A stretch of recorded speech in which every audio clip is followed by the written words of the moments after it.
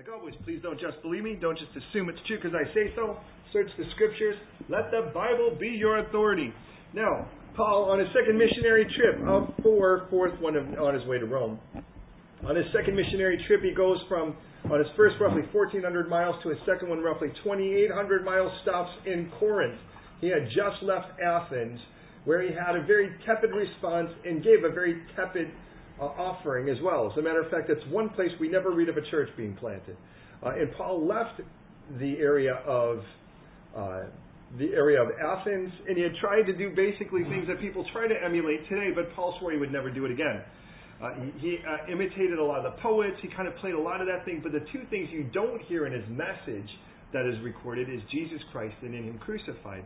And Paul would tell the Corinthians, when I came, I did not come with a superiority of wisdom or eloquence of speech, but he said, I resolved to know nothing or proclaim nothing but Jesus Christ and in Him crucified. He goes, I was going to be simple, I was going to be direct, it was going to be simple and plain, and that's what you guys got. And Paul will spend the second most amount of time anywhere that we have recorded as in ministry there, as he plants a church. He spends over 1.5 years there. The only place longer than that is Ephesus. So he plants a church on his second trip. And as he does, he plants this church. He's there for about 1.5 years. And then he heads off. Now, if we're going to read the text, that's basically in Acts 18. By Acts 17, 18, and 19 is where we're looking at his trip. And ultimately, when he leaves, there's another guy who, I want to warn you, is a relatively very fresh convert. He was a super eloquent guy. He was a very gifted speaker, but he was not converted. It tells us that he was eloquent, he was gifted, he was brilliant, and he was well knowledgeable in Scripture, but he only knew the baptism of John. And his name is Apollos. Now, what's the baptism of John? Well, according to Paul, what he writes is that the baptism of John is a baptism of repentance. So in other words, he could convince you, according to Scripture, you were doing all kinds of wrong things, but the conclusion he could lead you to at the end is, so stop doing them. And that's as far as he could take you. But he runs into a couple, Aquila and Priscilla, who meet him in Ephesus, who finish the job. They proclaim to him the truth of Jesus Christ. Now understand, he may be super gifted in teaching the Old Testament Scriptures, but he's not converted. Without Jesus Christ, how could you possibly be saved? But now he is. And he immediately leaves Ephesus and wants to head to Corinth. So he heads over. What we read, though, is that there were 12 guys who were left that were in essence disciples of Apollos. But they had not been taught about Jesus because Apollos didn't know about Jesus. And when Apollos gets corrected and comes to Christ, he doesn't teach them. Very interesting thing. But instead, this guy heads over to Corinth. And he tends to be, as much as we'd like to paint him as this really great thing, he tends to be a real cause of the problem here. Now, I can't tell you he's a direct cause of it, but indirectly he is. Because he's everything Paul isn't. I remind you, when Paul showed up, he resolved not to do it fancy. He resolved not to be eloquent. He resolved not to be philosophical and not to sound brilliant, but to be simple and plain. He says that the power of God, that you would trust in the power of God and not in the brilliance of man. That you would lean on the power of God's word and not the brilliance of a man's philosophy. In the simplest sense, he goes, I give it to you simple and plain, so you know it's God who does the work, it's His word that is the truth. And unfortunately, when Apollos comes in after him, he's everything Paul wasn't. By 2 Corinthians, God willing, next week, what we'll read is there's a camp that raises up that says Paul is unimpressive to look at, and his voice is irritating.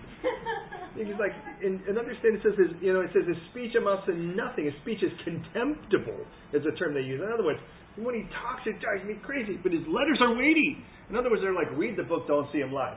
And so get the idea in this, that how did people come up with that idea? Well, we're going to read why in here. Now, understand, here's the problem. Paul will actually tell us when we read the pastoral letters not to be hasty on the laying on of hands. You don't just, and he goes, and I wonder if Paul was thinking about Apollos in this. Because somewhere in this, what happens is that this Corinthian church, and I remind you, Corinth was known for its debauchery. over 1,000 temple prostitutes on employ at any given moment. It was the Amsterdam or Vegas of the day. Homer would actually use the term Corinthian girl, and when he says that, what he is actually calling her, it's a prostitute. It's synonymous as far as he's concerned. And he would say, not many men are man enough for Corinth. It was the place where you went that whatever happens at Corinth stays in Corinth.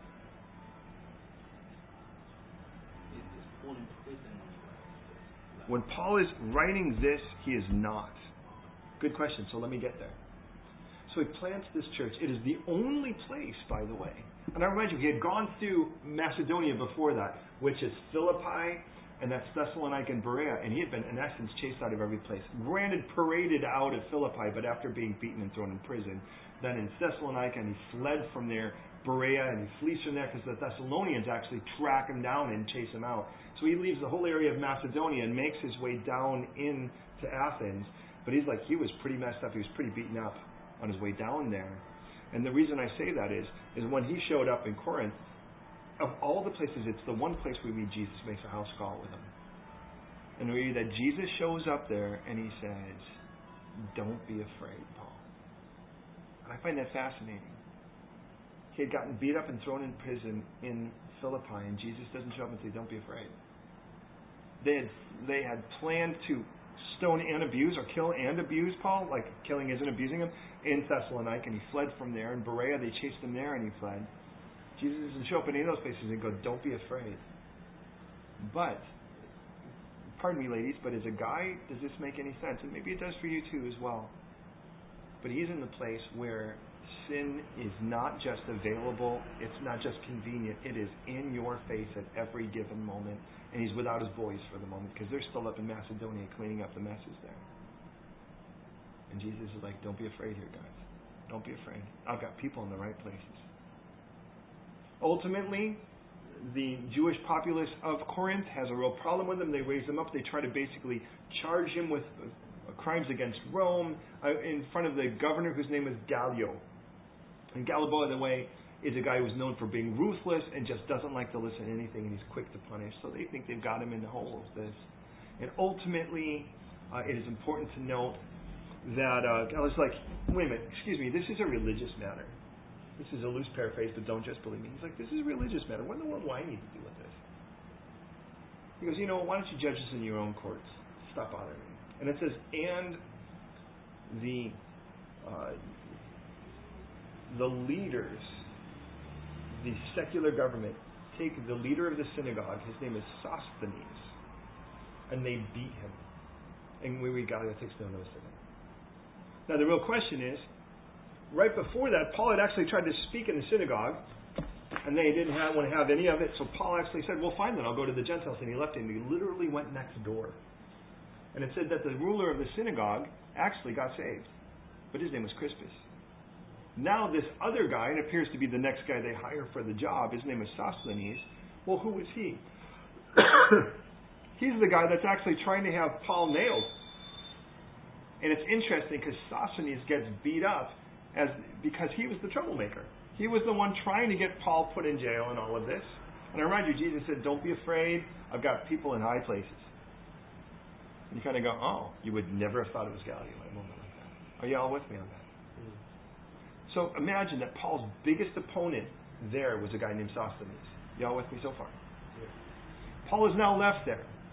On his way from there, he's going to make his way back to Jerusalem on a second missionary trip. And when he makes his way back to Jerusalem on a second missionary trip, he's going to go back on a third. He stops for a very quick moment, and he's like, I don't have in Ephesus, and he goes, I don't really have a lot of time in Ephesus right now, but I'm going to come back and I'm going to spend a lot of time with you guys. Trust me on this. On his third trip, he comes back, and he spends 3 years in Ephesus, the longest time he'll spend anywhere in his ministry. Y'all with me so far? Yeah. While he's there, he gets a letter. And he gets a letter from 3 guys, Stephanas, Fortunatus, and Achaicus. And these 3 guys send a letter to him, and he goes, Paul, the church is a mess. It is now 5 years since Paul started planning that church. And Paul looks at a church that he had spent the most time at, except for where he's at the moment. And at that point, it had been. And he looks, and he says, there are some real problems in this church. So Paul, in response to those 3 guys showing up, writes 1 Corinthians. And he writes 1 Corinthians, gives it to those three guys, and sends them back with the letter. Does that make sense? The letter of 1 Corinthians is a very tidy book.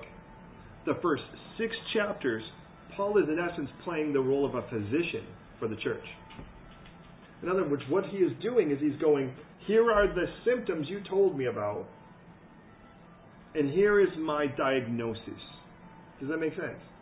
Those are the first 6 chapters.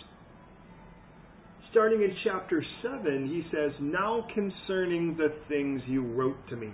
So in other words, chapter 7 to 16, the last part of it, is in essence Pastor Paul, questions for Pastor Paul. They're like, hey, if the Lord's coming back so quickly, well, what about getting married? Is it okay to get married? What about meat sacrificed to idols? What about giving? How exactly are we about to give? Well, what about the fact that this is what things are kind of looking like at the communion table? What about spiritual gifts? And it's the one church where he says you are lacking no spiritual gift, by the way.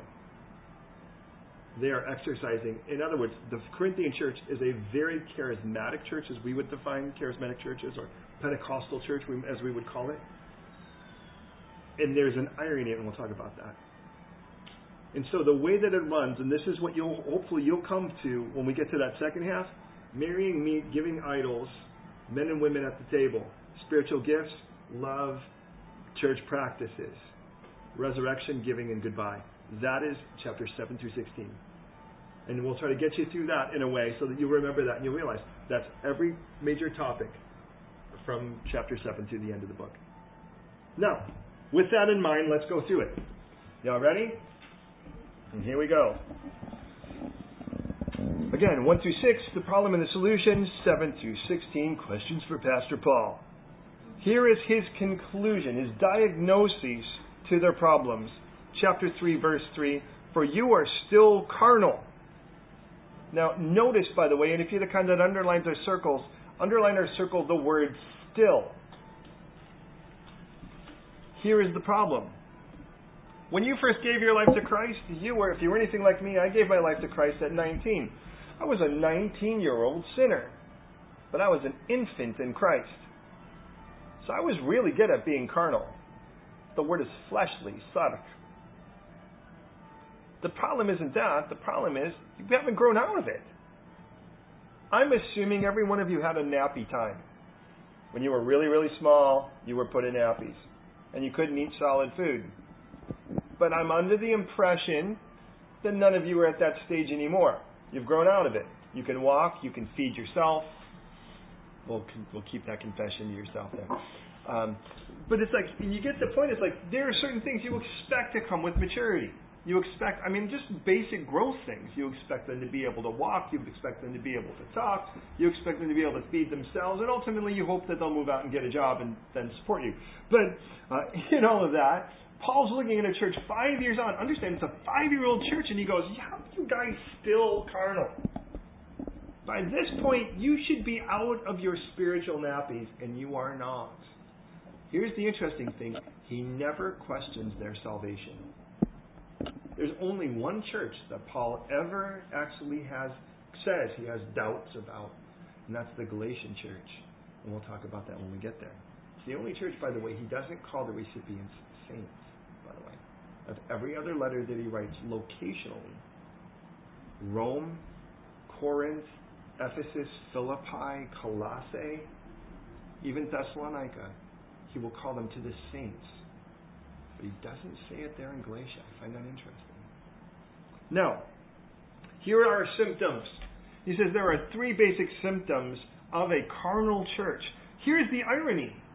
It is the most spiritually charismatic church of all of the ones that are written to, and yet it's the most carnal. Let me say that again. It is the most spiritually charismatic church that we have identified here, and yet it is the most carnal. Don't you find that ironic? That the church that's the most worldly, that's the most fleshly, can also be the one that demonstrates the most spiritual gifts. I'm not inferring that a church that demonstrates spiritual gifts is carnal. What I am saying is that just because it has and demonstrates a bunch of spiritual gifts does not mean it's not carnal, because the Corinthian church was clearly both. And here are our three symptoms. Chapters 1 through 4. Let's read through these verses together. It says, "Now I say that each one of you says, I'm of Paul, I'm of Apollos, or I'm of Cephas, or I'm of Christ. Is Christ divided? Was Paul crucified for you? Or were you baptized in the name of Paul?" Verse 17, "For Christ did not send me to baptize, but to preach the gospel, not with wisdom of words, lest the cross of Christ should be made of no effect." 20. "Where is the wise? Where is the scribe? Where is the disputer of this age? Has not God made foolish the wisdom of this world?" "For you see your calling, brethren, that not many wise according to the flesh, not many mighty, not many noble or poor. For God has chosen the foolish things of the world to put to shame the wise. And God has chosen the weak things of the world to put to shame the things which are mighty. And the base things of the world, and the things which are despised, God has chosen, and the things which are not to bring to nothing the things that are. And that no flesh should glory in his presence. "And I, brethren, when I came to you, did not come with excellence of speech," this is chapter 2, verse 1, "did not come with excellence of speech or of wisdom declaring to you the testimony of God. For I determined not to know anything among you except Jesus Christ and him crucified." "I was with you in weakness, in fear, and in much trembling. And my speech and my preaching were not with persuasive words of human wisdom, but in demonstration of the Spirit and of power. That your faith should not be in the wisdom of men, but in the power of God. Now we have received not the spirit of the world, but the spirit of who is from God, that we might know the things that have been freely given to us by God. These things we also speak, not in the words which man's wisdom teaches, but which the Holy Spirit teaches, comparing spiritual things with spiritual." Chapter 3, verse 1, "And I, brethren, could not speak to you as spiritual people, but as to babes in Christ." "I fed you with milk, and not with solid food. For until now you were not able to receive it, and even now you are still not able. For you are still carnal. For where there are envy, strife, and divisions among you, are you not carnal and behaving like mere men?" Verse 4, "So when one says, I am of Paul, and another, I am of Apollos, I do not harm." Here's our first major point, is that, we got a couple more verses. Go ahead. Who then is Paul, and who is Apollos, but ministers through whom we have believed, as the Lord gave to each one? I planted, Apollos watered, but God gave the increase. So then either he who plants is anything, nor he waters, but God who gives the increase. "Let no one deceive himself. If anyone among you seems to be wise in this age, let him become a fool that he may become wise." For the wisdom of this world is foolishness with God. For it is written, he catches the wise in their own craftiness. So let a man so consider us, as servants of Christ and stewards of the mysteries of God. The first major problem he noticed is divisions.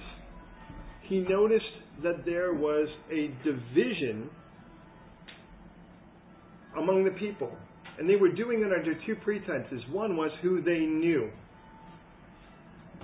In essence, who they knew was, I'm of Paul, I'm of Apollos, and I was baptized by Paul, I was baptized by Apollos.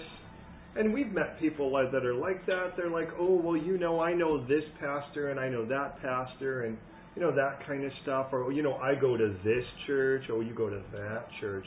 That kind of thing. But the other thing was not just who they knew, but it was what they thought they knew.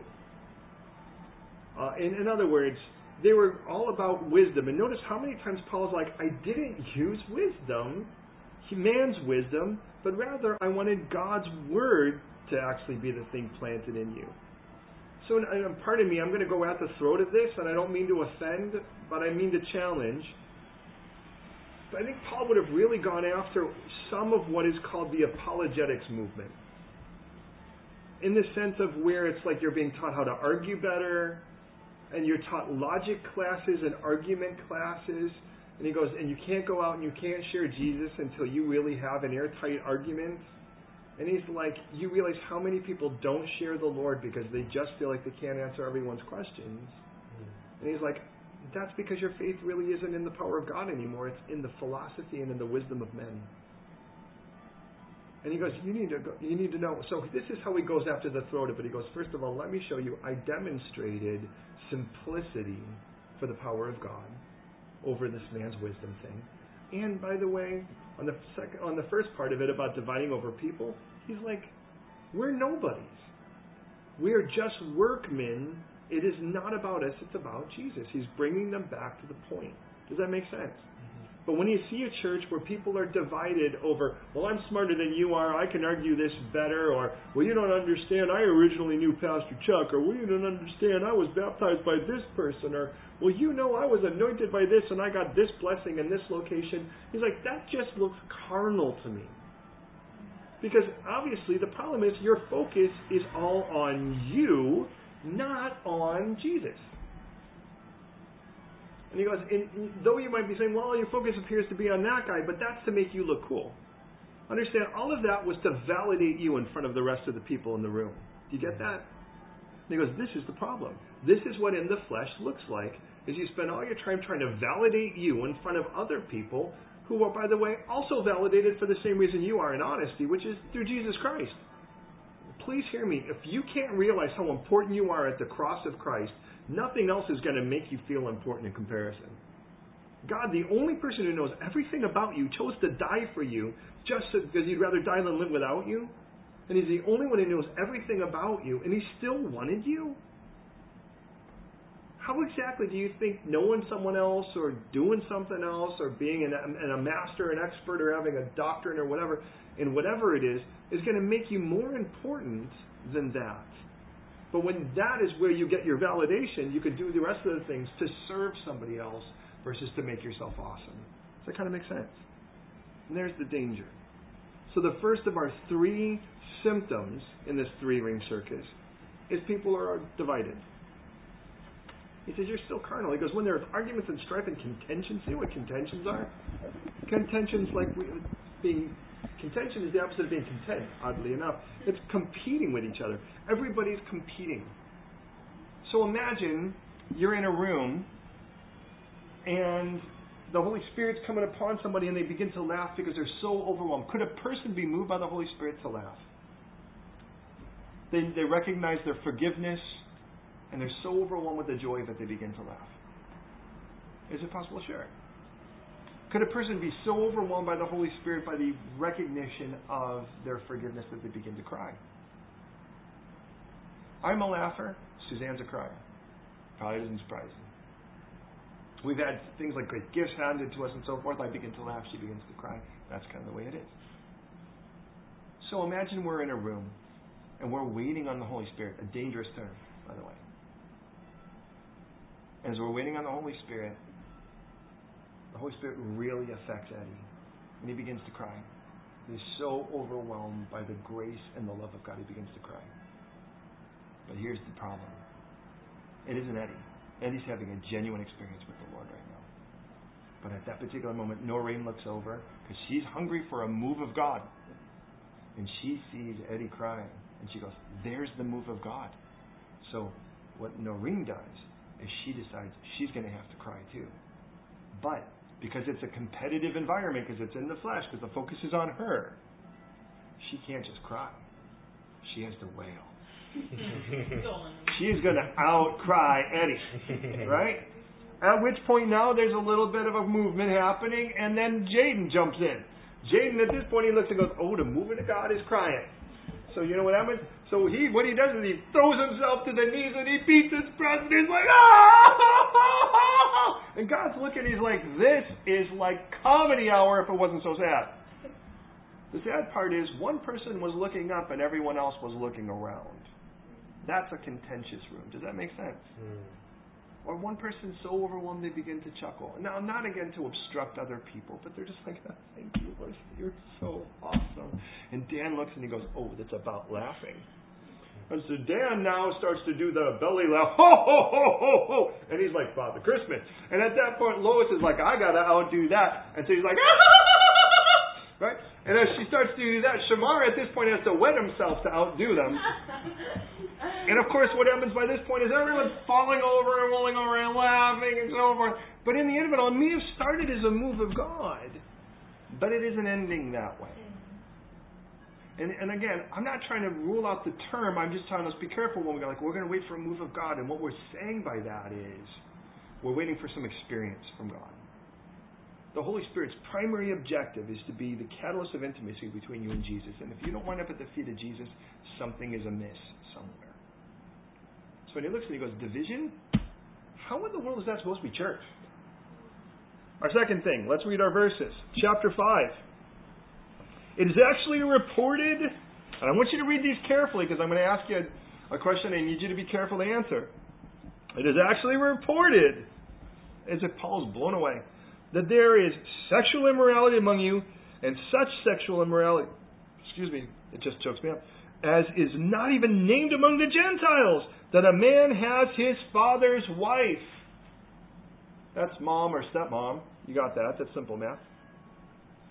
And you are puffed up, and have not rather mourned, that he who has done this deed might be taken away from among you? Deliver such one to Satan for the destruction of the flesh, that his spirit may be saved in the day of the Lord Jesus. But now I have written to you, not to keep company with anyone named a brother, who is sexually immoral, or covetous, or an idolater, or a reviler, or a drunkard, or an extortioner, not even to speak to such folk. Isn't that a lovely verse? Boy, talk about getting harsh. Okay, now let me ask you. You ready? Be careful how you answer this. What is the church? What is the second problem the church is experiencing? What's that? You know, that's the easiest place to go. But that's one guy who's doing that. What's the rest of the church doing? Yeah. Puffed up. What does it mean to be puffed up? Proud, both. Okay, wait a minute. How you're proud of a guy sleeping with his mom? Do you realize that's what he's saying? The second problem is sexual tolerance. Sexual sin tolerance, if that makes sense. Or tolerance to sexual sin. Because the problem isn't, the problem is clearly this guy has a problem. He goes, but that's this guy's issue. But the rest of the church's problem is that they're not only endorsing it, they're proud of the fact that it's like, guess what? We're more sexually adventurous in church than unbelievers are out there. Isn't that what they're saying? Check out our freedoms. He goes, you know what this is? It's all about, it's carnality. If this is you're still carnal. Let's take a look at our third problem. And you realize at that point we're almost halfway through the book.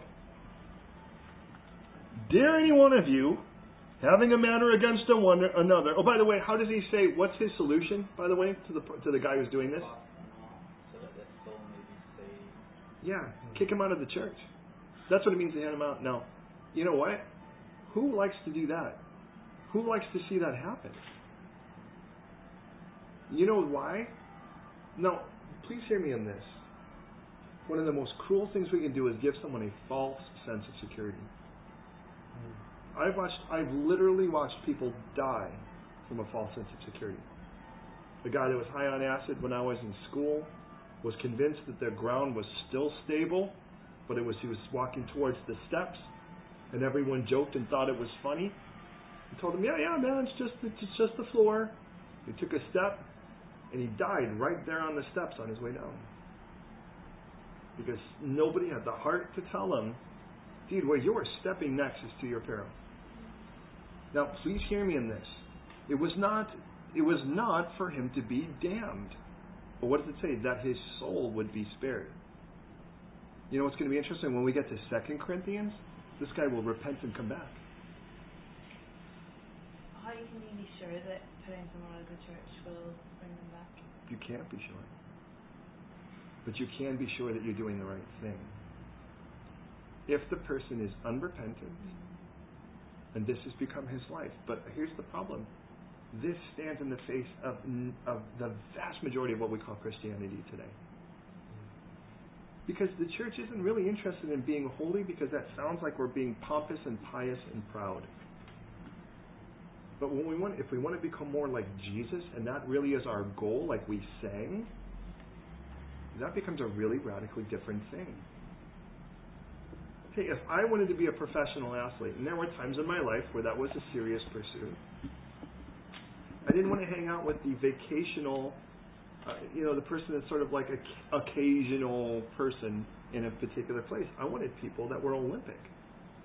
I always say a runner runs faster in a faster race. I want people that are so full on, I'm intimidated by it. Because I want to do it well. I don't want to do it mediocre. Now, with that in mind, the irony is going to be our next section. But what he says is, hand him over that his body may be burned, but his soul would be spared.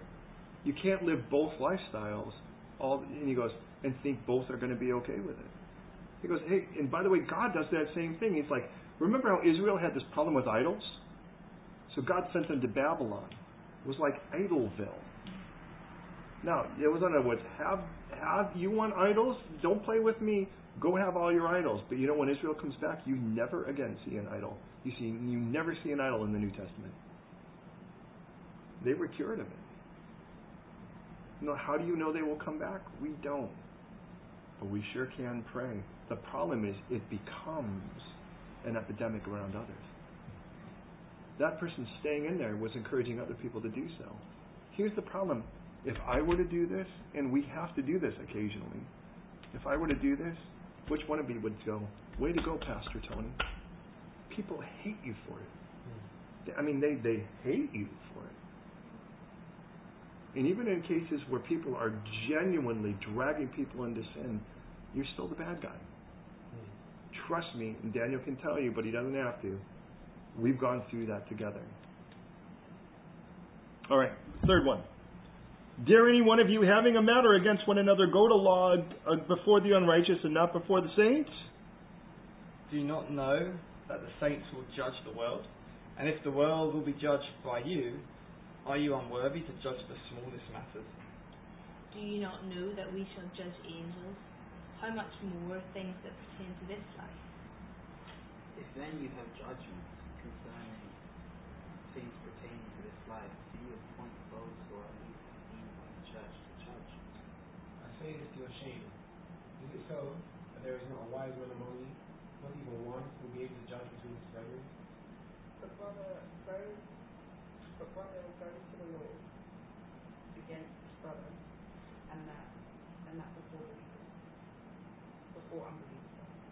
Now therefore it is already an utter failure for you that go to the law against one another. Why do you not rather accept wrong? Why do you not rather let yourselves be cheated? Do you not know that the unrighteous will not inherit the kingdom of God? Don't be deceived.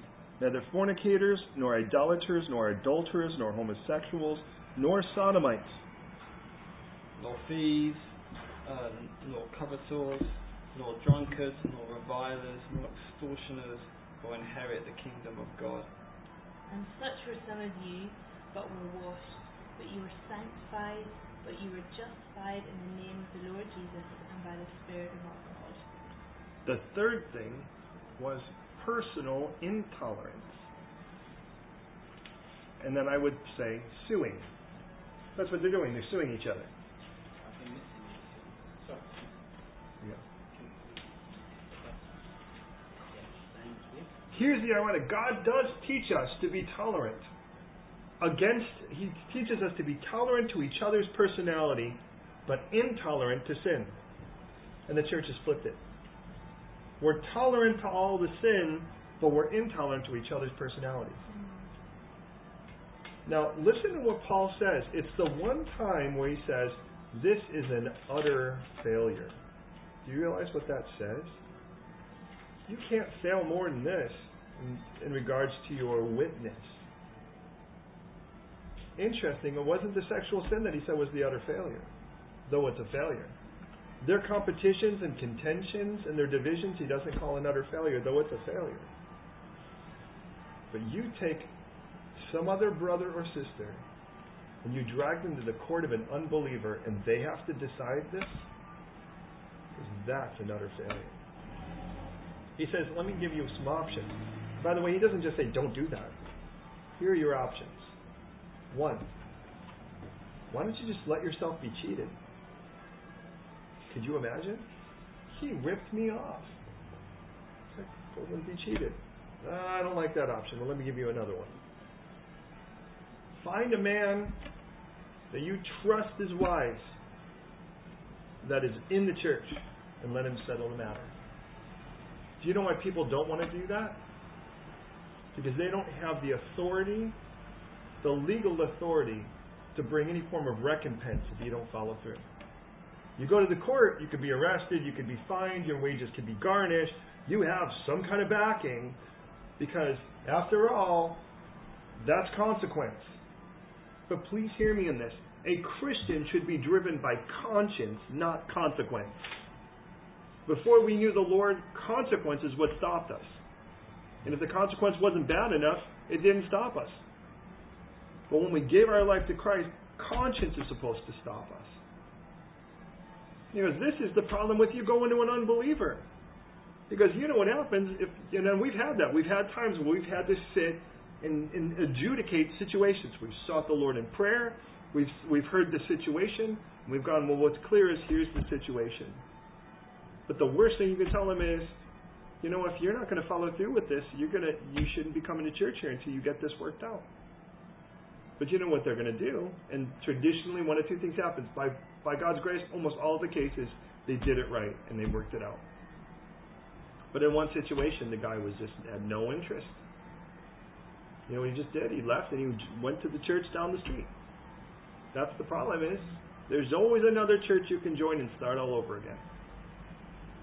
But what Paul is saying is, this is the problem with a carnal church. Because it's all about you, you know what comes with being all about you? Entitlement. And entitlement makes it sound like if it's unfair to you, then darn it, you're going to get your comeuppance. Where's the balance of being cheated or whatever, but also sort of challenging a brother or sister on ungodly behaviour? If someone's ripping you off. Go back to the point where it says that a person that lives a lifestyle of covetousness or greed, that was part of it. Don't even eat with them and don't even fellowship with them. Okay, who wants to do that? But that is, the challenge is, if a person's going to live a lifestyle like that, then you need to actually treat them that way. They treat them like an unbeliever. Remember what Jesus said when a brother sins against you? Matthew 18, you pull them aside and you tell them the matter between the two of you alone. If they won't hear you in the matter, you bring up another witness. And if he still won't hear you, let him bring it before the church. And he says, if he still won't repent under the circumstances, or she, he says, let him be treated as a tax collector or an unbeliever. Now, here's the problem. We can understand that idealistically, but which one of you wants to have to be in my shoes or in Daniel's shoes at a moment like that where we have to declare something like that? You know what? Even the person, and this is normally the case, it's like a domestic abuse situation. You jump in to rescue one, and the other person attacks you. It's, they're like, I've been wronged, so that you deal with the situation like, okay, well, you know what? You need to reconcile this, or you shouldn't be welcome here. And then they're like, who do you think you are to judge? And you're like, the scripture just told me that was what we're supposed to do. You quoted that scripture when you came in the room, and now I'm doing it, and you have a problem. It's amazing how people do that. One question, just a side note. Sure. Where does Paul get stuff like this? That we should judge angels? Isn't that a crazy text? I was thinking that I've read some of his stuff, and he just brings up where are you getting that? Yeah, and you're like, and imagine, this is the reality Paul's working from. Yeah. He's like, we're going to stand, and there are angels who have clearly not submitted to God. So he's talking about the ones that got kicked out. Right, fallen angels, right. Yeah. And we have how in the world are we going to judge an angel was faithful to God? Yeah. Imagine Gabriel going, Gabriel, I don't know if you actually got to Mary inside. Should have showed up a little earlier. I would have liked Christmas on the 24th, But it's like, the idea of it is understand what they did is they chose to make it, and think about what the devil did. Listen, he says, I will be Now he had serious eye trouble. I will be like the one who sits on the north. I will be the one admired among angels. I will be the one. He had serious eye trouble. It was all about him. What the devil did is he made it all about him, and those who followed did the same. And you realize that's what this church looks like. And he goes, don't you realize this is what a carnal church looks like? He goes, but don't you realize you're going to stand there and go, you submitted to the Lord. Now that doesn't mean you have to sit in the judgment seat per se, but you may be brought up as evidence. And he goes, look at those people obeyed me. You didn't. So don't tell me people can't obey.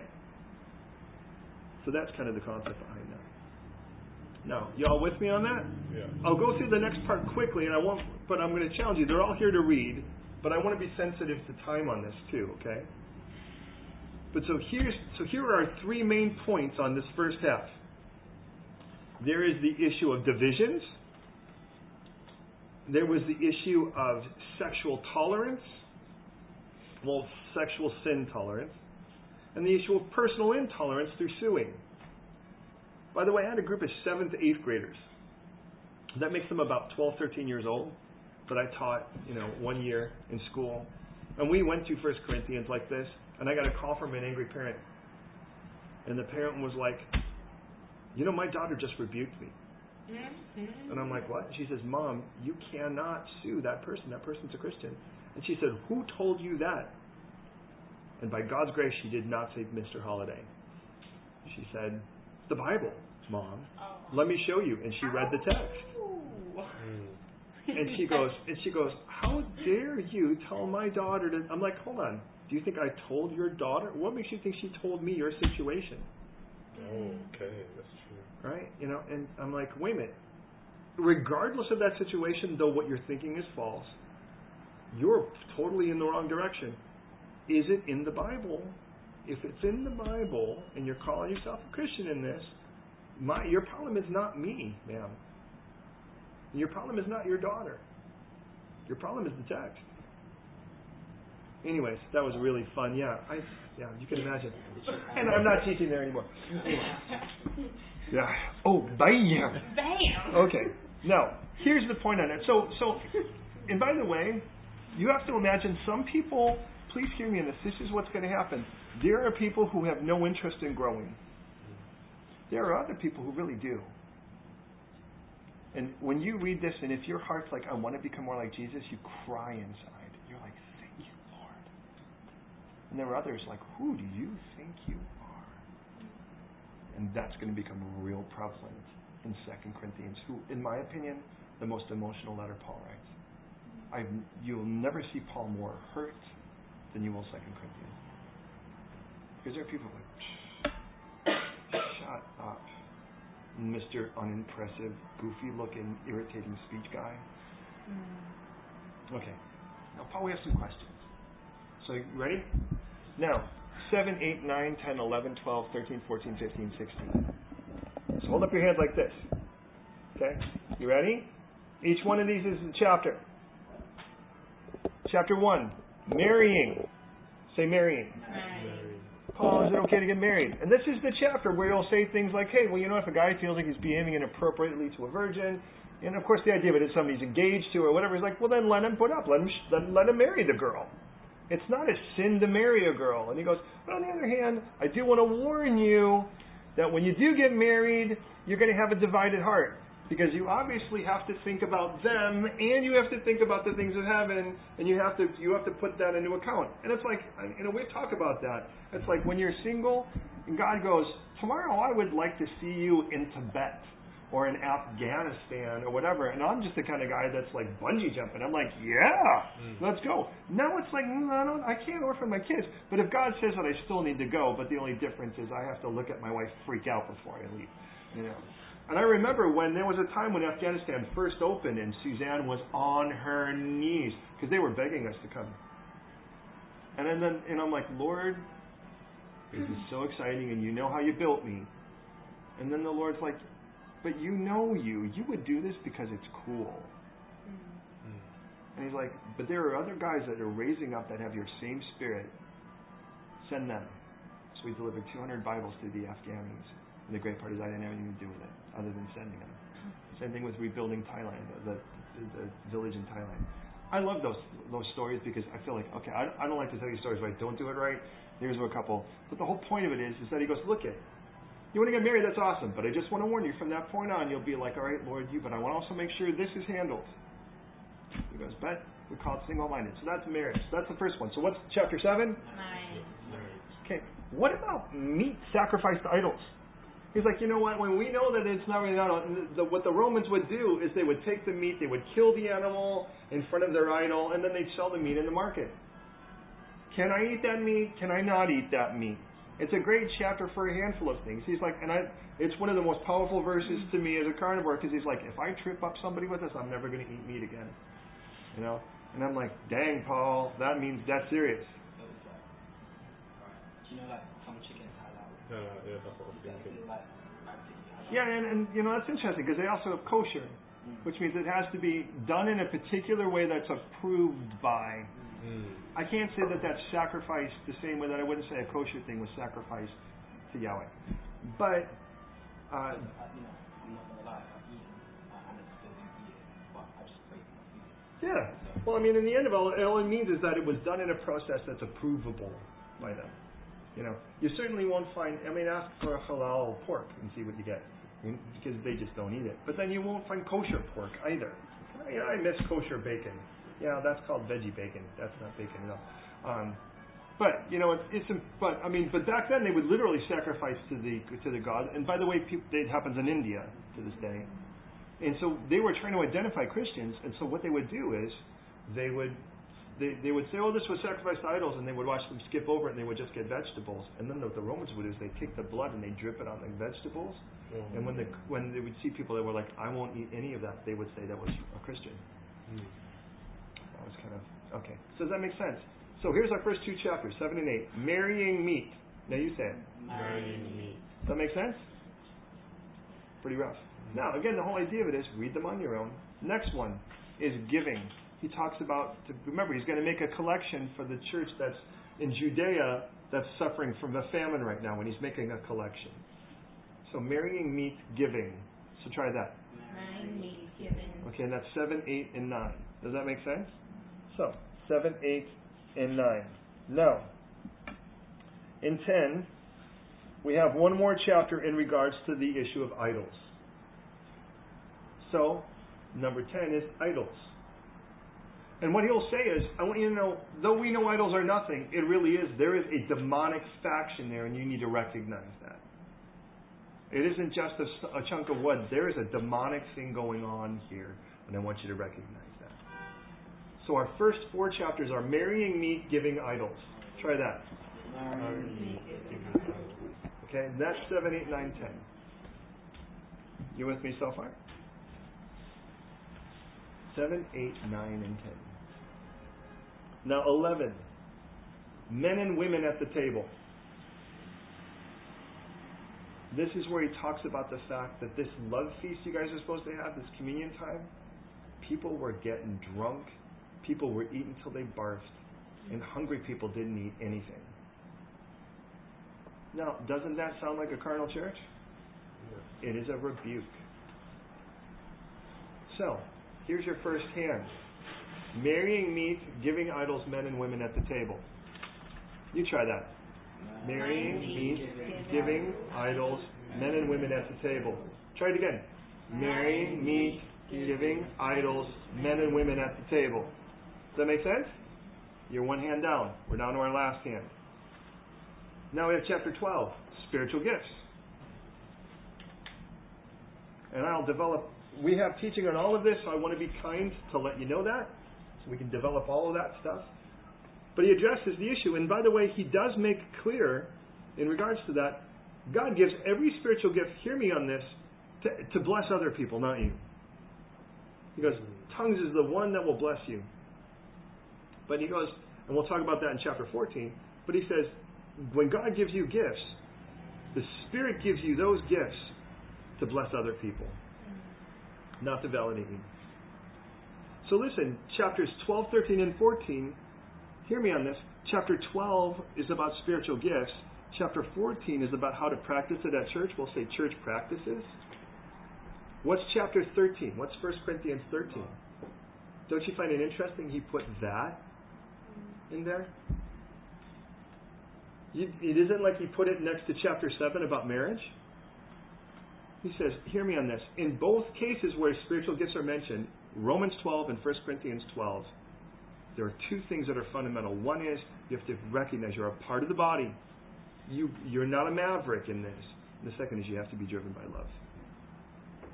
So chapters 12, 13, and 14 are this. Spiritual gifts love church practices. Does that make sense? Now listen to these church practices. For instance, tongues. In a church setting, no more than 3, one at a time, and if there's no interpretation, sit down and shut up. That's what Paul's saying. Find a church that does that. It does not say someone with the gift of interpretation. There's a difference. To me, the point is, he goes, if a guy stands up and he starts to speak in a tongue and there is no interpretation, who's the only person being blessed in the room? Okay. Guy who's speaking, check me out, I am speaking in a tongue. It's interesting because what's clear is this carnal charismatic church has a big issue with tongues. And he goes, look at the spirit of the prophets is subject to the prophets. He goes, don't you dare tell me you were so overwhelmed you couldn't control yourself. Yes, you can. He goes, but hear me on this. He goes, if a guy stands up and he begins to speak, and a guy and this has happened on several occasions with us, where a guy's like, oh, that's my native tongue. And he goes, let me tell you what that man has just said. I'm from Greece, and this is what this man said. Now who's blessed in the room? Everybody's blessed. Right? Now, I mean, by the way, there have been a time where a guy did it, and I went, that's actually ancient Greek, and I knew the guy didn't know any. I'm like, I have to do this. Let me tell you what this guy is saying. And everyone was like, dang, that was awesome. But here's the crazy thing. If speaking in a tongue is from man to God, by the way, it's from man to God. If the only time a person's speaking in tongues is in front of other people, I'm a little concerned about that. He doesn't know what in the world he's saying anyways. But and again, it's one at a time, because God wants it done decently and in order. He wants the church service to be a place that people are blessed. How's that for fun?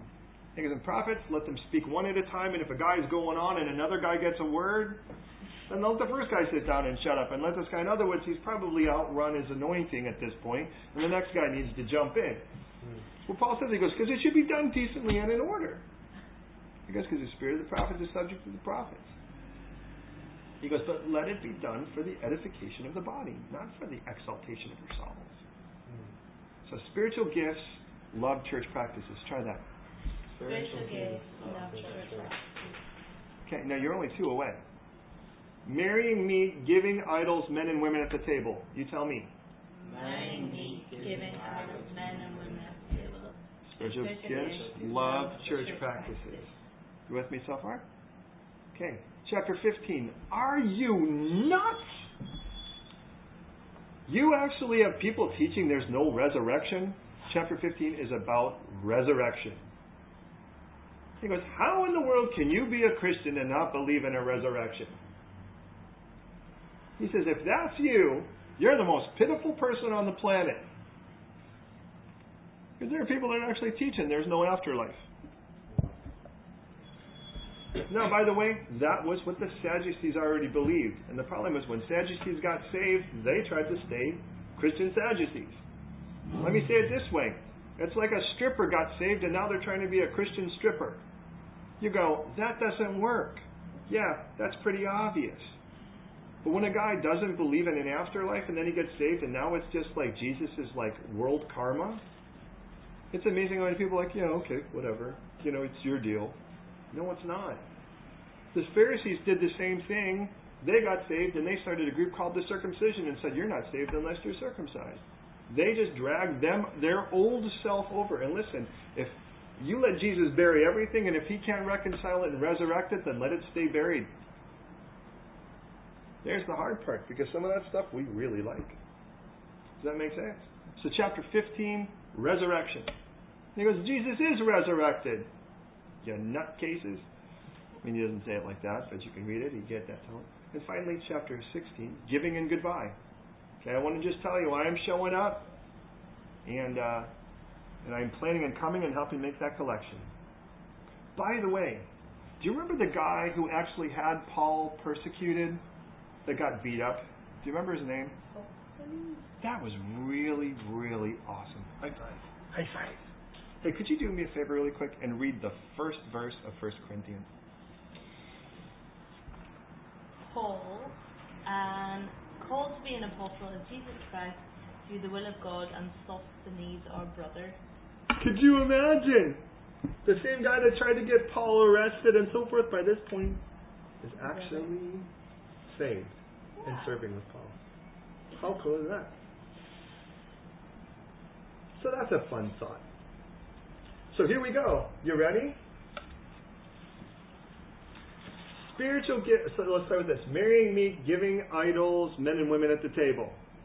Marrying meat, giving idols, men and women at the table. Spiritual gifts, love church practices, resurrection, giving, and goodbye. Spiritual gifts, love and church practices, resurrection,